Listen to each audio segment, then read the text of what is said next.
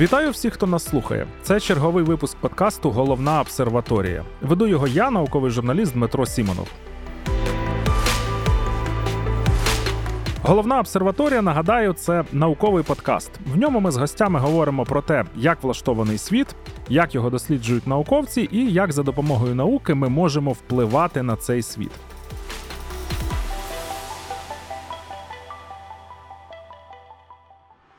Сьогодні будемо говорити про підсумки пандемії Covid-19. З одного боку, ця пандемія стала справжнім випробуванням для людства. Це, безумовно, біда, горе, проблеми і такі інші негативні речі. Але з іншого боку, як би це не звучало дивно чи неприємно, але пандемія відкрила нові можливості. В першу чергу я маю на увазі можливості в сфері медицини і фармацевтики. Про те, як ці можливості були реалізовані, ми сьогодні й поговоримо. Зокрема, про те, які нові технології чи препарати з'явилися завдяки Covid-19. І чи можуть вони бути корисними для боротьби з іншими захворюваннями.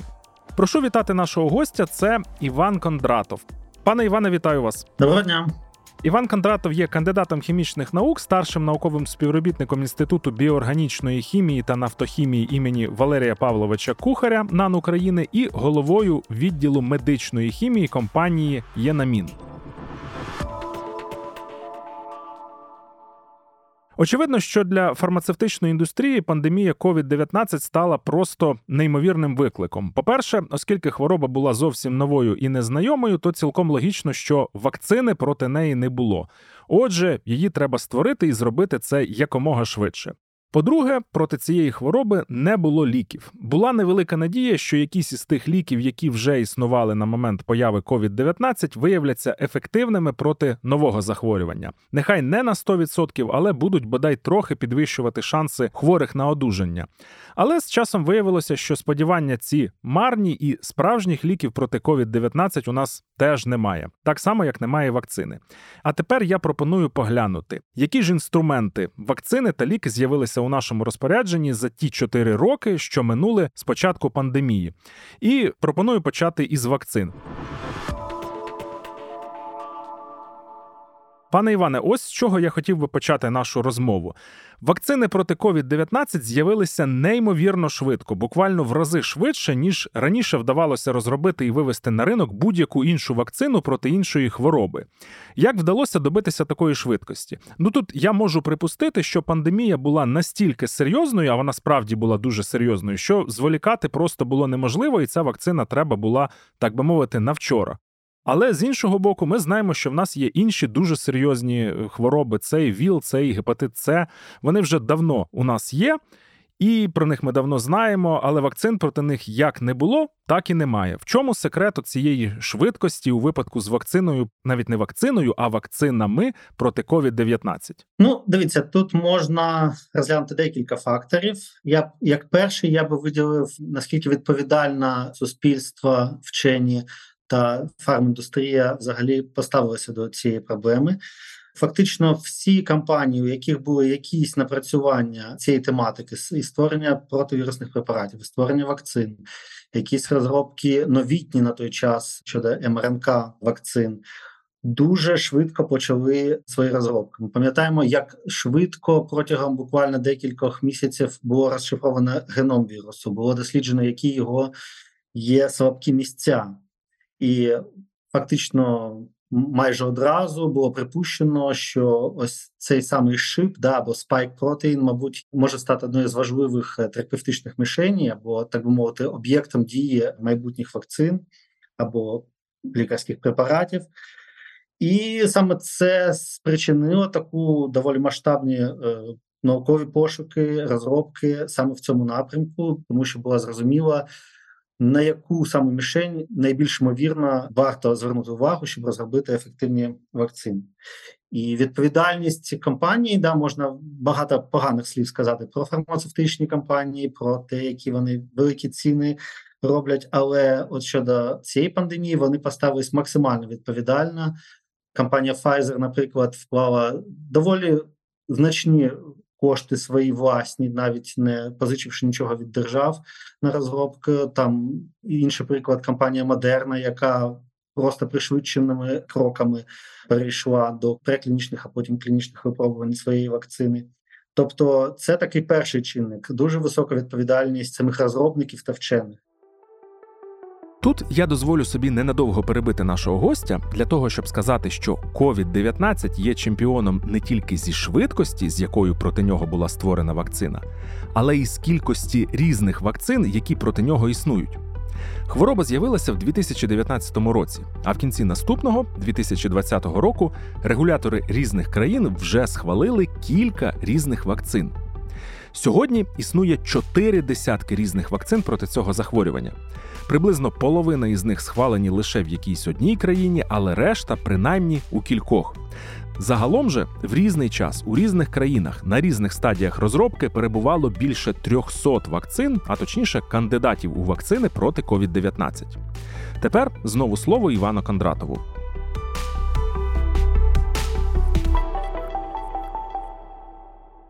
Друге, я б сказав, це, знову ж таки, відповідальність регуляторних органів, тому що багато таких перепон, бюрократичних перешкод, які з зрозумілих причин завжди стоять на шляху розробки лікарських препаратів, вони, де можливо, були зняті. Тобто і Всесвітня організація охорони здоров'я, і багато регіональних або державних установ в різних країнах, вони всіляко сприяли цим розробкам, надавали відповідні гранти, відповідні запити, розглядались у прискореному режимі і таке інше. Тобто це теж такий важливий чинник. Ну і третє, це зрозуміло, що сама епідемія, вона або пандемія у випадку ковід, вона фактично сприяє швидкості розробки. Тобто, скажімо так, у лікарів завжди є матеріал для досліджень, і вони дуже швидко можуть зробити клінічне дослідження, оскільки людей, які є хворі, людей, які можуть заразитись, їх дуже багато. Ви дуже швидко можете набрати статистичні відповідні дані і назбирати ті відповідні докази про ефективність або неефективність вакцин.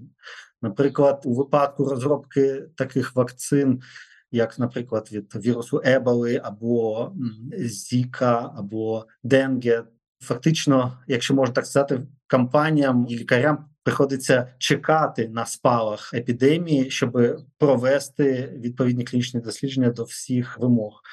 В тому випадку, знаходячись ось посередині цього шторму, цієї епідемії, пандемії, дані збирати значно легко, і тому і друга, і третя фаза клінічних випробувань, які, як правило, займають найбільший час, вони відбувались неймовірно швидко, і при цьому доказова база не постраждала. І щодо інших вірусних захворювань, ви згадали і вірус імунодефіциту людини, і гепатит С. Дійсно, у цих вірусах немає такої, скажімо так, очевидної привабливої мішені, як у випадку SARS-CoV-2, де є оцей самий спайк-протеїн. Але це не значить, що не було намагань створити відповідні вакцини. І проти обох цих вірусів дуже активно працювали компанії і наразі ще продовжують працювати. Проте там не настільки, скажімо так, очевидна оця мішень, на яку можна спрямувати і вакцин. І всі ідеї, які припускалися, що саме може бути мішенню, вони, на жаль, або виявилися неефективними, або їх ефективність ще не доказана цих ідей, тому ми досі маємо таку ситуацію. Тобто віруси, вони всі різні, в випадку одних з них відносно легко можна знайти оцю саму мішень і розробити ефективну вакцину, в випадку інших все набагато складніше, і, як, наприклад, у випадку ВІЛ або гепатиту С, набагато більш ефективними виявилися терапевтичні препарати. Якщо вже ви згадали про фармацевтичні компанії, про їхню відповідальність і про їхній імідж, який не завжди є позитивним, то ось що я хочу запитати. Я чув, що побутують дві абсолютно протилежні думки щодо фармацевтичних компаній. Одна полягає в тому, що вони саме на вакцинах заробляють шалені гроші. Інша протилежна думка полягає в тому, що в їхніх портфелях вакцини – це таке собі щось не дуже привабливе з комерційної точки зору. Тобто так, вони заробляють, але не на вакцинах.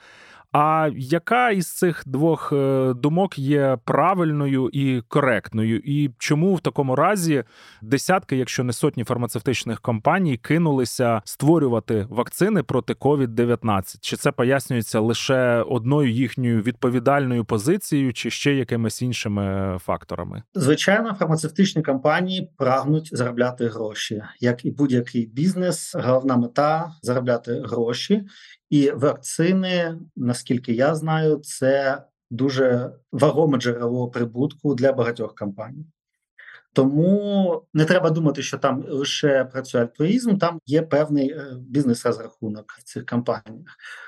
Наприклад, компанія Pfizer та сама минулого року її прибутки перетнули фактично рекордну лінію в 100 мільярдів за рік.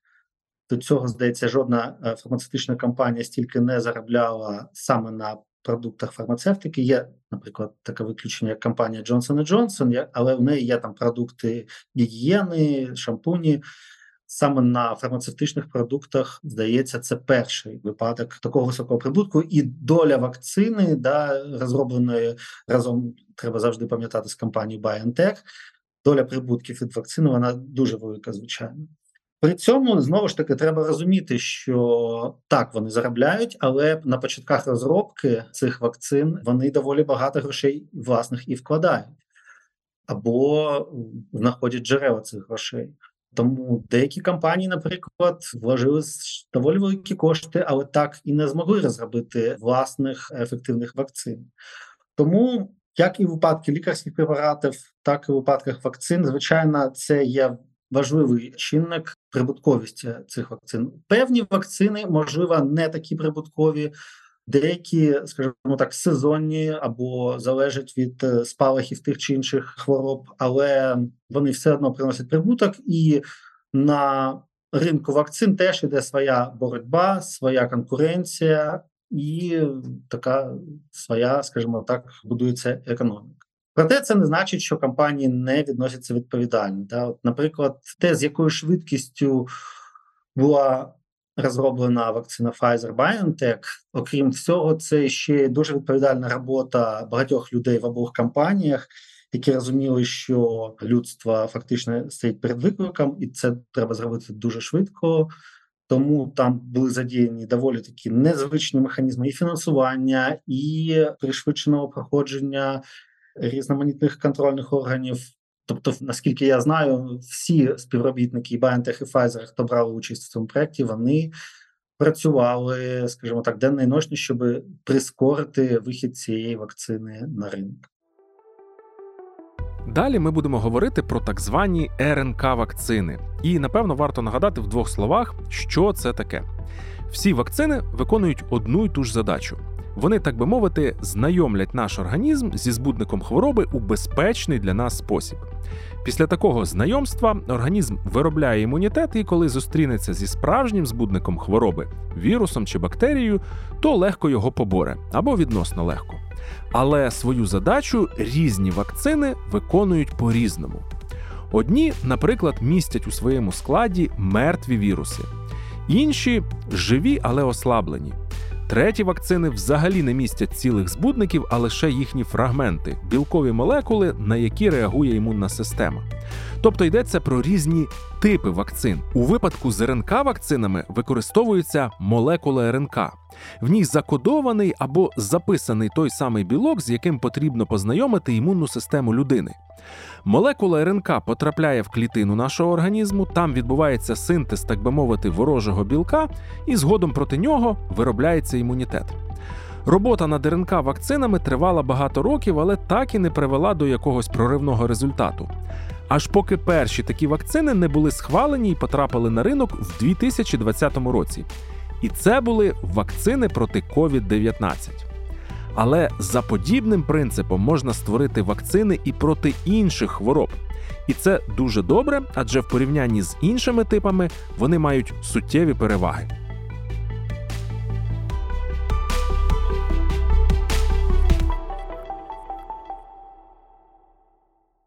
Коли з'явилися РНК-вакцини проти Covid-19, було багато розмов про те, що тепер за допомогою такої чи подібної технології можна буде досить швидко створити вакцини проти тих хвороб, що вже існують, і проти них не було вакцин, чи не було достатньо хороших вакцин, а можна створити краще. А також за допомогою цих технологій, як говорили раніше, можна буде створити вакцини проти нових інфекційних хвороб, які ще будуть з'являтися, так як з'явився свого часу Covid-19. Наскільки сьогодні ці сподівання виглядають виправданими чи, навпаки, невиправданими? Дійсно, технологія на основі МРНК, вона залишається дуже гарячою темою в розробці і лікарських препаратів, і вакцин. Мабуть, лідери в цій галузі залишаються якраз вже відомі нам компанії по боротьбі з ковід Модерна і BioNTech. І сподівання насправді залишаються досить великими. У компанії Модерна досить велика лінійка препаратів і вакцин в розробці. І є очікування, що, скажімо так, позитивні очікування, що багато з них будуть скоро вже схвалені. Наприклад, одна з таких найбільш очікуваних, можливо, навіть цього року, рішень до однієї вакцини проти респіраторного синцитіального вірусу, так званого, або РСВ його називають. Це такий доволі небезпечний вірус для новонароджених, а також для літніх людей, який вражає легені і може призводити до летальних випадків. І буквально цього року були схвалені навіть 2 вакцини від компанії GlaxoSmithKline і компанії Pfizer, але це векторні вакцини. І ось Модерна, вона повідомила про те, що має досить непогані результати щодо МРНК-вакцини, і є сподівання, що вона буде схвалена вже цього року. Буде ще одна опція для того, щоб запобігти цієї хвороби, особливо у людей літнього віку. Щодо новонароджених поки що мова не йде. І треба сказати, що проти цього вірусу дуже давно йшли пошуки вакцин, більше ніж 40 років, і нарешті ось цього року виходить, що з'явиться фактично одразу 3 вакцини. Та ж сама Модерна досить активно вивчає вакцини інші проти інших вірусів, проти цитомегаловірусу. У них є доволі перспективна вакцина проти грипу, знову ж таки, як вони очікують, і проти ВІЛу якраз також вони розробляють. І знову ж таки, багато якихось даних не є проміжних випробувань, але очікування доволі високі і також доволі широка лінійка в компанії BioNTech. Проте, мабуть, найбільш такого резонансу останні місяці наробила так звана антиракова вакцина компанії Модерна. Було дуже багато повідомлень в медіа, і дійсно їх МРНК-вакцина показала непогані результати. Проте треба розуміти, що це не така вакцина, як від SARS-CoV-2, коли ви вколюєте і маєте дуже низьку ймовірність захворіти SARS-CoV-2. Це не значить, що зробивши таке щеплення, ви не захворієте на рак. Це вакцина для людей, які перехворіли на рак, отримали терапію, в яких відбулося, скажімо так, операційне втручання, видалення меланоми, наскільки я знаю, перше дослідження було саме на лікуваннях меланоми. І потім, щоб запобігти рецидиву, вколюється ця вакцина, і, як виявилось, десь на 40% менше відбувалися рецидиви у людей, які отримали таку вакцину. Однак це доволі дорога технологія, тому що фактично для кожного пацієнта така вакцина розробляється окремо, тобто аналізується той тип раку, який був у того чи іншого пацієнта, аналізується, які можуть бути антигени, на які мають бути створені відповідні матричні РНК, які будуть фактично тренувати імунну систему пацієнта, щоб в подальшому, якщо такого роду антигени з'являться, імунна система пацієнта протидіяла. Отже, це буде доволі коштовна вакцина, якщо вона буде схвалена, але фактично це буде, знову ж таки, в разі успіху, в разі переконливих доказів після клінічних випробувань, це буде фактично перша після багатьох десятиліть намагань розробки протиракових вакцин. І тут треба нашим слухачам пояснити, що рак, я думаю, що більшість людей це знають, це насправді сукупність абсолютно різних захворювань. Тому ось я навіть народився в професійному середовищі популяризаторів науки, там наукових журналістів, такий мем, як пігулка від раку. Тут насправді це деякі люди хочуть, щоб така пігулка була створена, і бажання це легко зрозуміти, але, на жаль, його здійснення є неможливим, тому що не може бути бути якогось одного методу лікування від хвороб, які є надзвичайно різними за своєю природою, але об'єднуються одним таким словом, як рак. І, відповідно, щось подібне є і в ситуації з вакцинами. Тобто це так вакцина, але це не та вакцина, до яких ми звикли. Вона виготовляється за певним індивідуальним, скажімо так, рецептом для кожної конкретної людини, ну і працює в зовсім інший спосіб, ніж ці, так би мовити, масові вакцини. Іване, але ви коли перераховували усі ті захворювання, проти яких можуть бути створені вакцини на основі РНК-технології, ви згадали і грип. Але проти грипу вакцини існують досить давно вже. Багато людей їх щосезону роблять, намагаються зробити, багато їх не роблять собі, ці щеплення мається на увазі.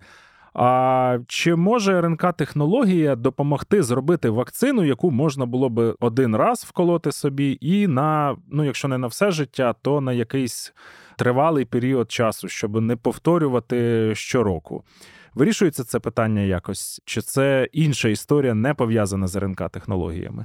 Я, чесно кажучи, дивлюсь трохи скептично на можливість створення такої універсальної вакцини проти грипу, тому що грип – це така хвороба, яка постійно сезонно змінюється, вірус постійно змінюється, і цим обумовлено, що фактично кожний сезон ми отримуємо якийсь новий варіант вакцини проти саме тих штамів вірусу, які зараз поширені. Але, знову ж таки, з тих даних, що є, щодо МРНК Модерна, і, скажімо так, її спікери, вони стверджують, що саме ця вакцина від вірусу грипу, вона може бути набагато більш ефективною. Я, знову ж таки, звик дивитись на факти, поки що якихось переконливих даних випробувань немає, тому почекаємо. Але, з іншого боку, якщо з'явиться навіть не дуже ефективна, але все ж таки дієва вакцина проти вірусу грипу, це теж буде позитивний крок, тому що це додасть, скажімо так, різноманіття на ринку. Можливо, у цієї вакцини будуть менше побічних ефектів, можливо, їх можна буде призначати для людей, для яких зараз не рекомендується використання вакцин. Тому в будь-якому разі такі розробки є позитивним кроком. Оці вакцини, створені на основі РНК-технологій, наскільки я пам'ятаю, наскільки я знаю, вони надзвичайно ефективні, що означає, що вони захищають дуже великий відсоток людей від того, щоб вони захворіли на Covid-19 або захворіли на тяжку форму цього захворювання. І з іншого боку, ми маємо, не ми, а медицина має в арсеналі старі вакцини, які створені вже 100 років тому, і вони дуже добре працюють, це по-перше, а по-друге, вони надзвичайно дешеві, вони коштують там буквально якісь копійки, і це означає, що сотні мільйонів, мільярди людей можуть отримати цю вакцину, і фінансове питання тут не буде проблемою. Але виникає в мене питання, чи будуть РНК-вакцини витісняти решту технологій, тобто цих класичних технологій, які досі використовувалися для створення вакцин? Чи можемо ми так спробувати сміливо зазирнути на кілька десятків років вперед і побачити, що там будуть виключно чи майже виключно РНК-вакцини проти хвороб, які ми знаємо, і проти хвороб, які ще виникнуть за цей час? Чи ось ця класика, так би мовити, вона лишатиметься? Я думаю, це майбутнє, воно виглядатиме трохи по-іншому, тобто воно буде скоріше містити всіляке різноманіття вакцин. Бо насправді, досліджуючи різні хвороби, досліджуючи різних пацієнтів, ми бачимо, що в певних випадках одні препарати діють краще, інші гірше. І чим більше різних інструментів ми маємо, тим краще. Тому, якщо будуть проти однієї ті самої хвороби доступні і, скажімо так, векторні вакцини, і РНК-вакцини, і якісь там класичні живі вакцини на основі дезактивованих вірусів, мені здається, все це може вживатись, і лікарі або медичні працівники можуть мати вибір, яку вакцину краще призначити для того чи іншого пацієнта. Я не думаю, що МРНК повністю витіснить класичні вакцини, тому що їх виробництво, як ви сказали, дешеве, вони не захищені вже там патентним правом, і, звичайно, вони будуть використовуватися і далі. Частина розробок, наприклад, ті ж самих РНК-вакцини, вони все ж таки в області якихось нових викликів, це або запобігання рецидивів раку, або тих вірусних захворювань, де вакцини є неефективними або не розроблені іншими шляхами.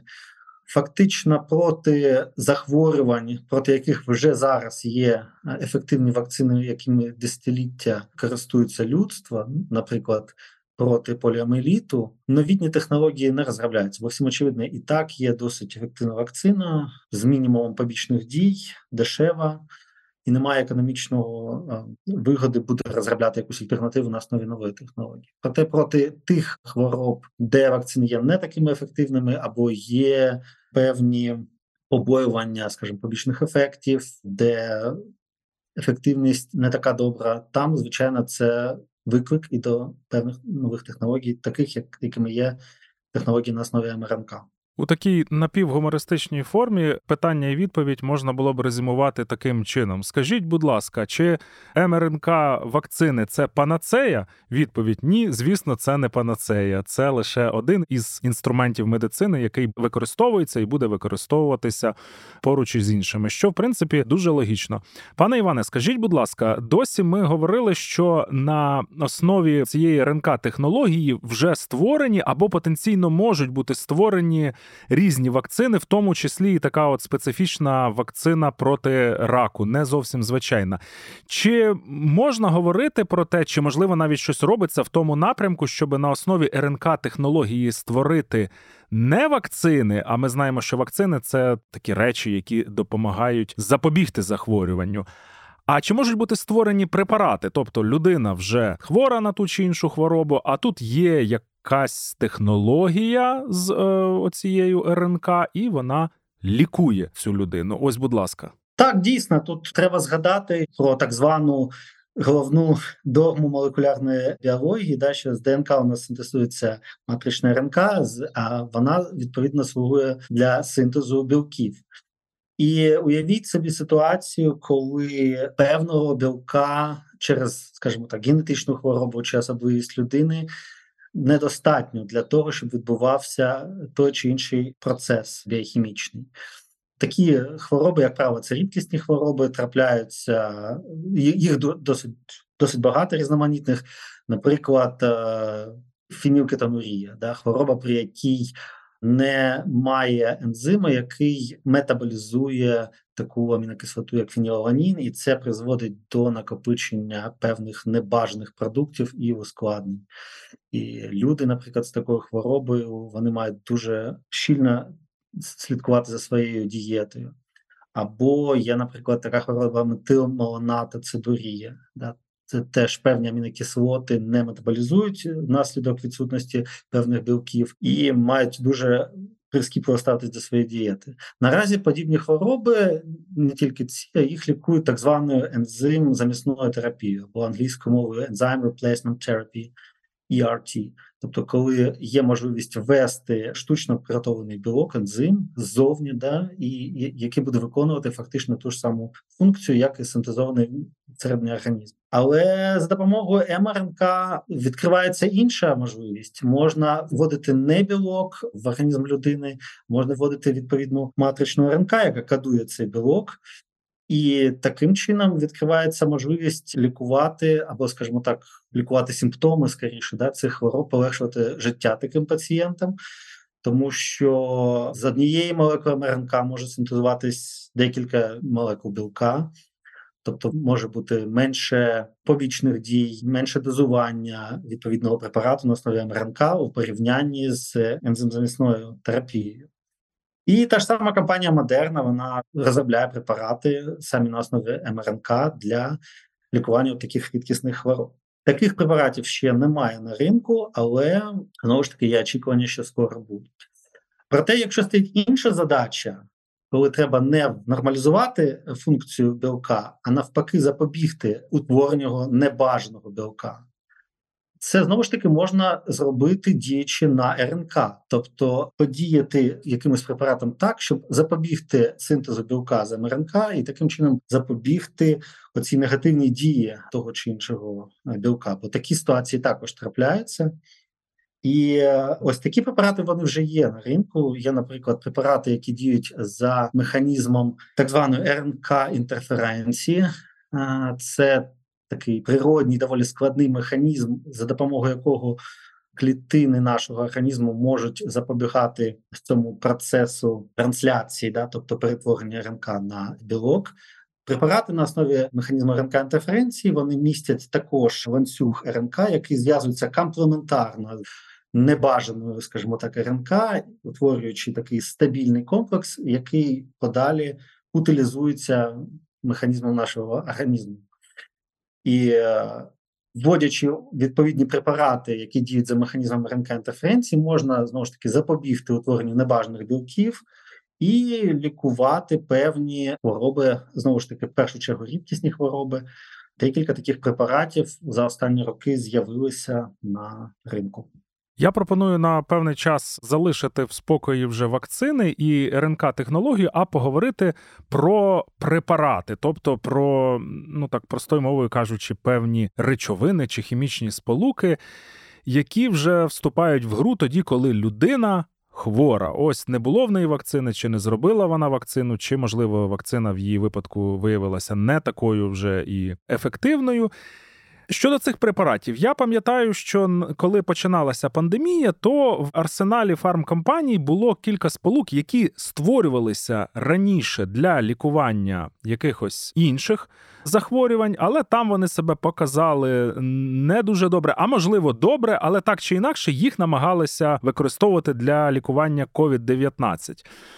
Там було кілька спроб, і наскільки вони були успішними чи ні? Фактично всі препарати, які вже були тоді на ринку, врешті-решт, наскільки я знаю, не показали бажаної ефективності. Дійсно, я пам'ятаю весну-літа 2020 року, коли фактично кожного тижня з'являлась новина, що той чи інший препарат є, здається, перспективним для лікування або усування симптомів SARS-CoV-2, а через деякий час, 3-4 місяці, виходила новина, що ретельні дослідження показали, що все ж таки дія цього препарата не дає ефекту. Це був доволі логічний крок тоді, тому що дійсно людство зіткнулося з новим вірусом, і є певний вже набір схвалених препаратів, схвалених в першу чергу противірусних препаратів, які можуть, було таке припущення, діяти для лікування від Covid-19. І вони діють за логічними механізмом дії. Наприклад, є інгібітори РНК-полімерази, які мають широкий спектр активності проти різних вірусів. І логічно було спробувати саме такі препарати для лікування і SARS-CoV-2. Були препарати, які діють на різноманітні протеази різних вірусів, в тому числі, наприклад, ВІЛ-протеази. Логічно було спробувати їх для лікування SARS-CoV-2.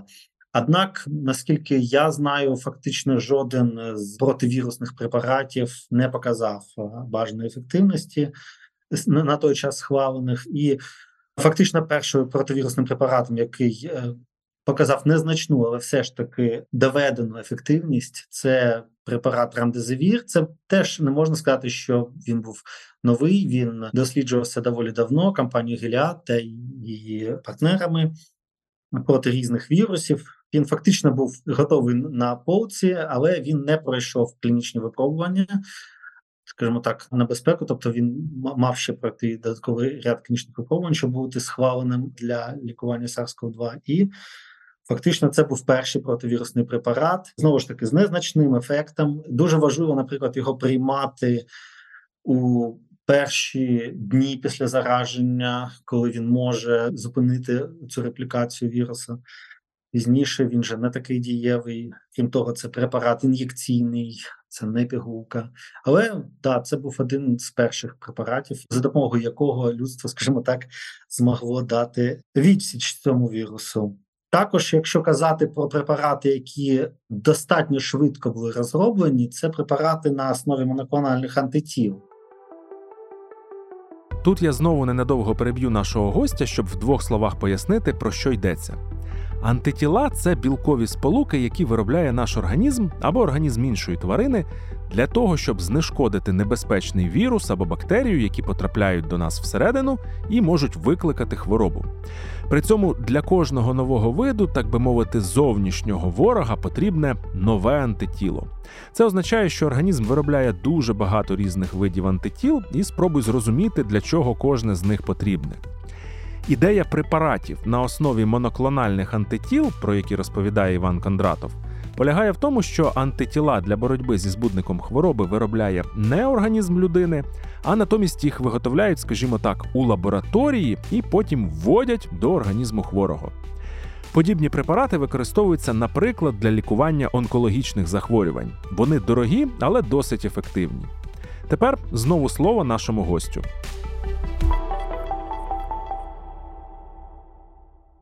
Деякі компанії, вони вже мали доволі потужні, скажімо так, платформи, або наукові розробки ґрунтовні для створення препаратів на основі моноклональних антитіл. Такою компанією, наприклад, є американська компанія Regeneron або канадська Celera, які доволі давно і плідно працюють в напрямку моноклональних антитіл. І коли з'явився виклик, чи можна швидко зробити моноклональні антитіла, які зв'яжуть оцей самий шип та спайк-протеїн на поверхні коронавірусу, вони цей виклик, скажімо так, швидко прийняли і за допомогою своїх технологій розробили ці препарати. Проте, знову ж таки, у цих препаратів є свій недолік, бо вони менш ефективні у випадку нового штаму вірусу. Коли навіть трохи змінюється поверхня цього спайк-протеїну, ефективність зв'язування цих моноклональних антитіл вона падає. Більша частина компаній, вони, до речі, розробляли препарат не на основі одного моноклонального антитіла, а двох або навіть трьох антитіл, які зв'язуються з різними ділянками цього шипа, таким чином, щоб унеможливлювати тому, щоб вірус захистився, скажімо так, від цього препарату внаслідок якоїсь мутації в одному місці, бо одразу мутація в двох місцях, вона менш ймовірна. Але, знову ж таки, з появою особливо мікрону виявилось, що більша частина цих препаратів, які розроблені були проти альфа або бета-штаму, вони є значно менш ефективними. Тому фактично наразі для останніх, скажімо так, версій вірусу їх не рекомендовано використовувати, наскільки я знаю.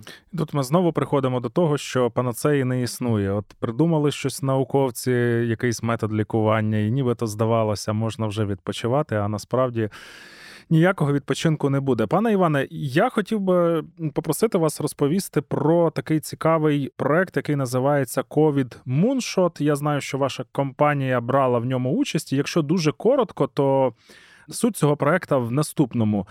Науковці з різних країн, з різних компаній, наукових установ утворили таку собі, умовно кажучи, наукову толоку. Мета її полягала в тому, щоб розробити антивірусний препарат для лікування Covid-19. І важливо сказати, що це був не комерційний проект, а така собі, умовно кажучи, Вікіпедія, коли кожен, хто хоче, приходить, приносить щось, що він здатен принести, і це все складається, так би мовити, разом, і в сподіванні, що зрештою це приведе до того, що буде створено препарат потрібний, новий, якого ще досі немає. Розкажіть, будь ласка, як склалася доля цього проекту?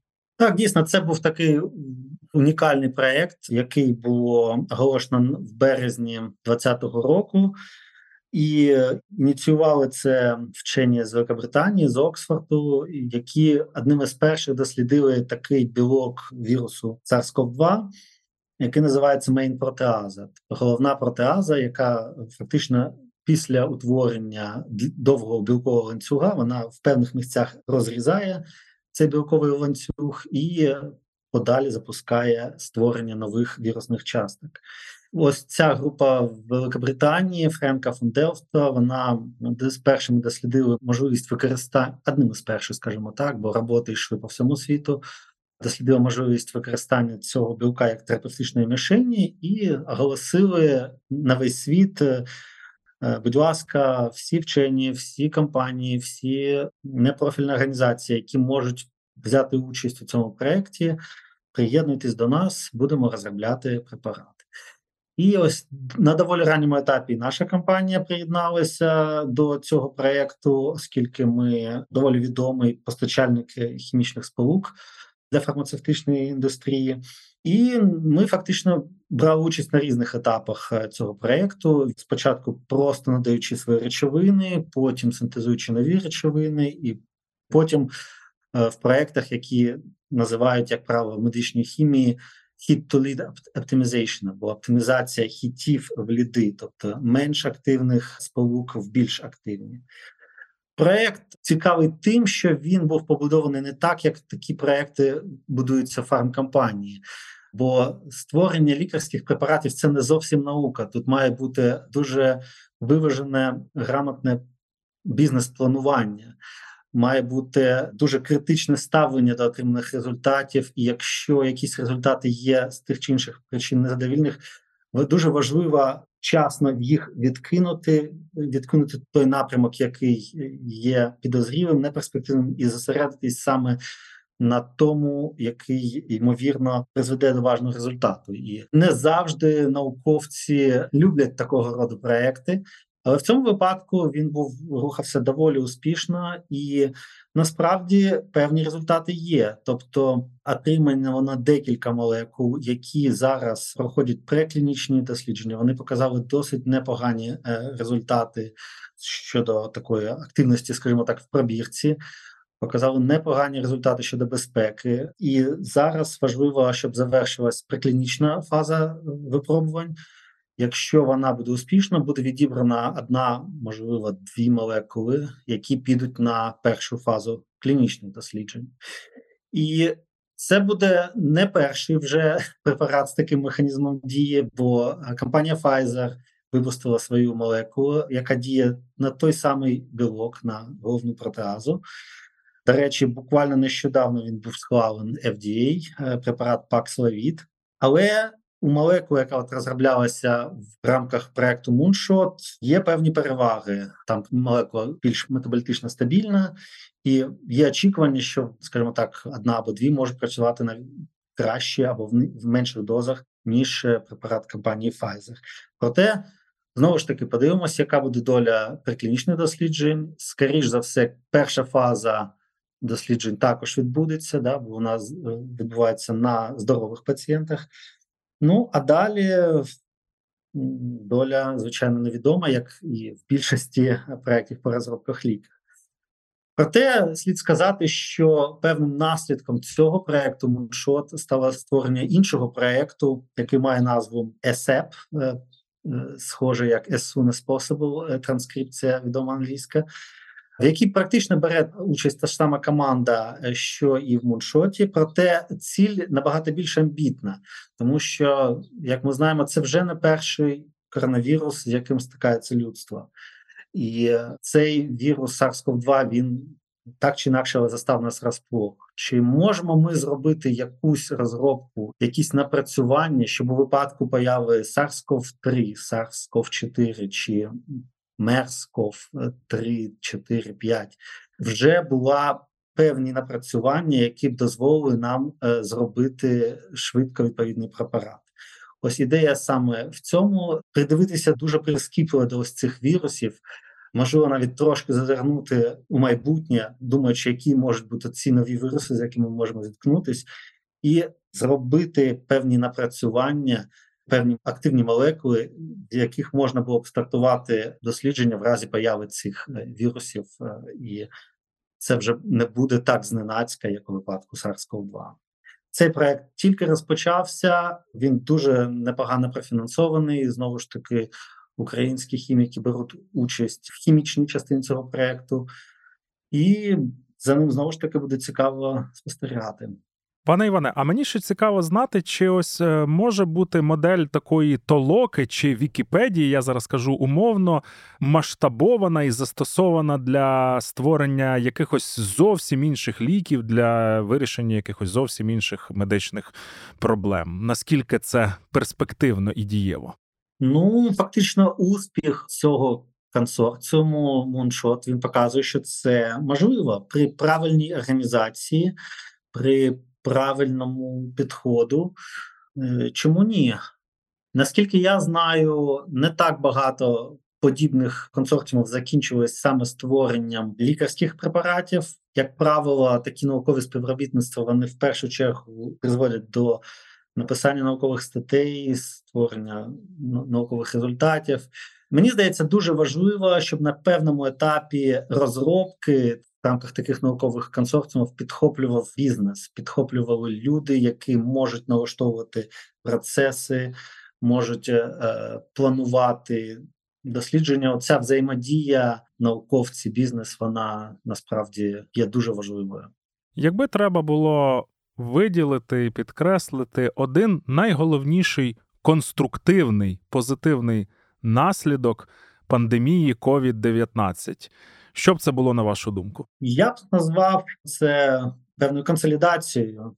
Бо те, що я, наприклад, спостерігав в 2021-2022 році в науковій спільноті, в медичній спільноті медиків, лікарів, це дійсна якась самоорганізація, консолідація зусиль, спрямованих на боротьбу з цією хворобою. Відпали якісь моменти, скажімо так, геополітичні, відійшли в сторону питання конкуренції тих чи інших компаній або наукових груп. Ось ця пандемія, вона показала, що людство у випадку такої масштабної загрози може дійсно консолідувати зусилля і, можливо, не одразу, але з часом протиставити цій загрозі доволі ефективну зброю. Я хочу нагадати, що сьогодні в гостях у головної обсерваторії був Іван Кондратов, кандидат хімічних наук, старший науковий співробітник Інституту біоорганічної хімії та нафтохімії імені Валерія Павловича Кухаря НАН України та голова відділу медичної хімії компанії «Єнамін». Пане Іване, дякую вам за цікаву розмову. Дякую вам.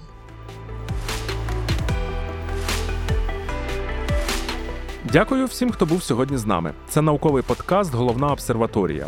Вів його я, науковий журналіст Дмитро Сімонов. Ще обов'язково почуємось.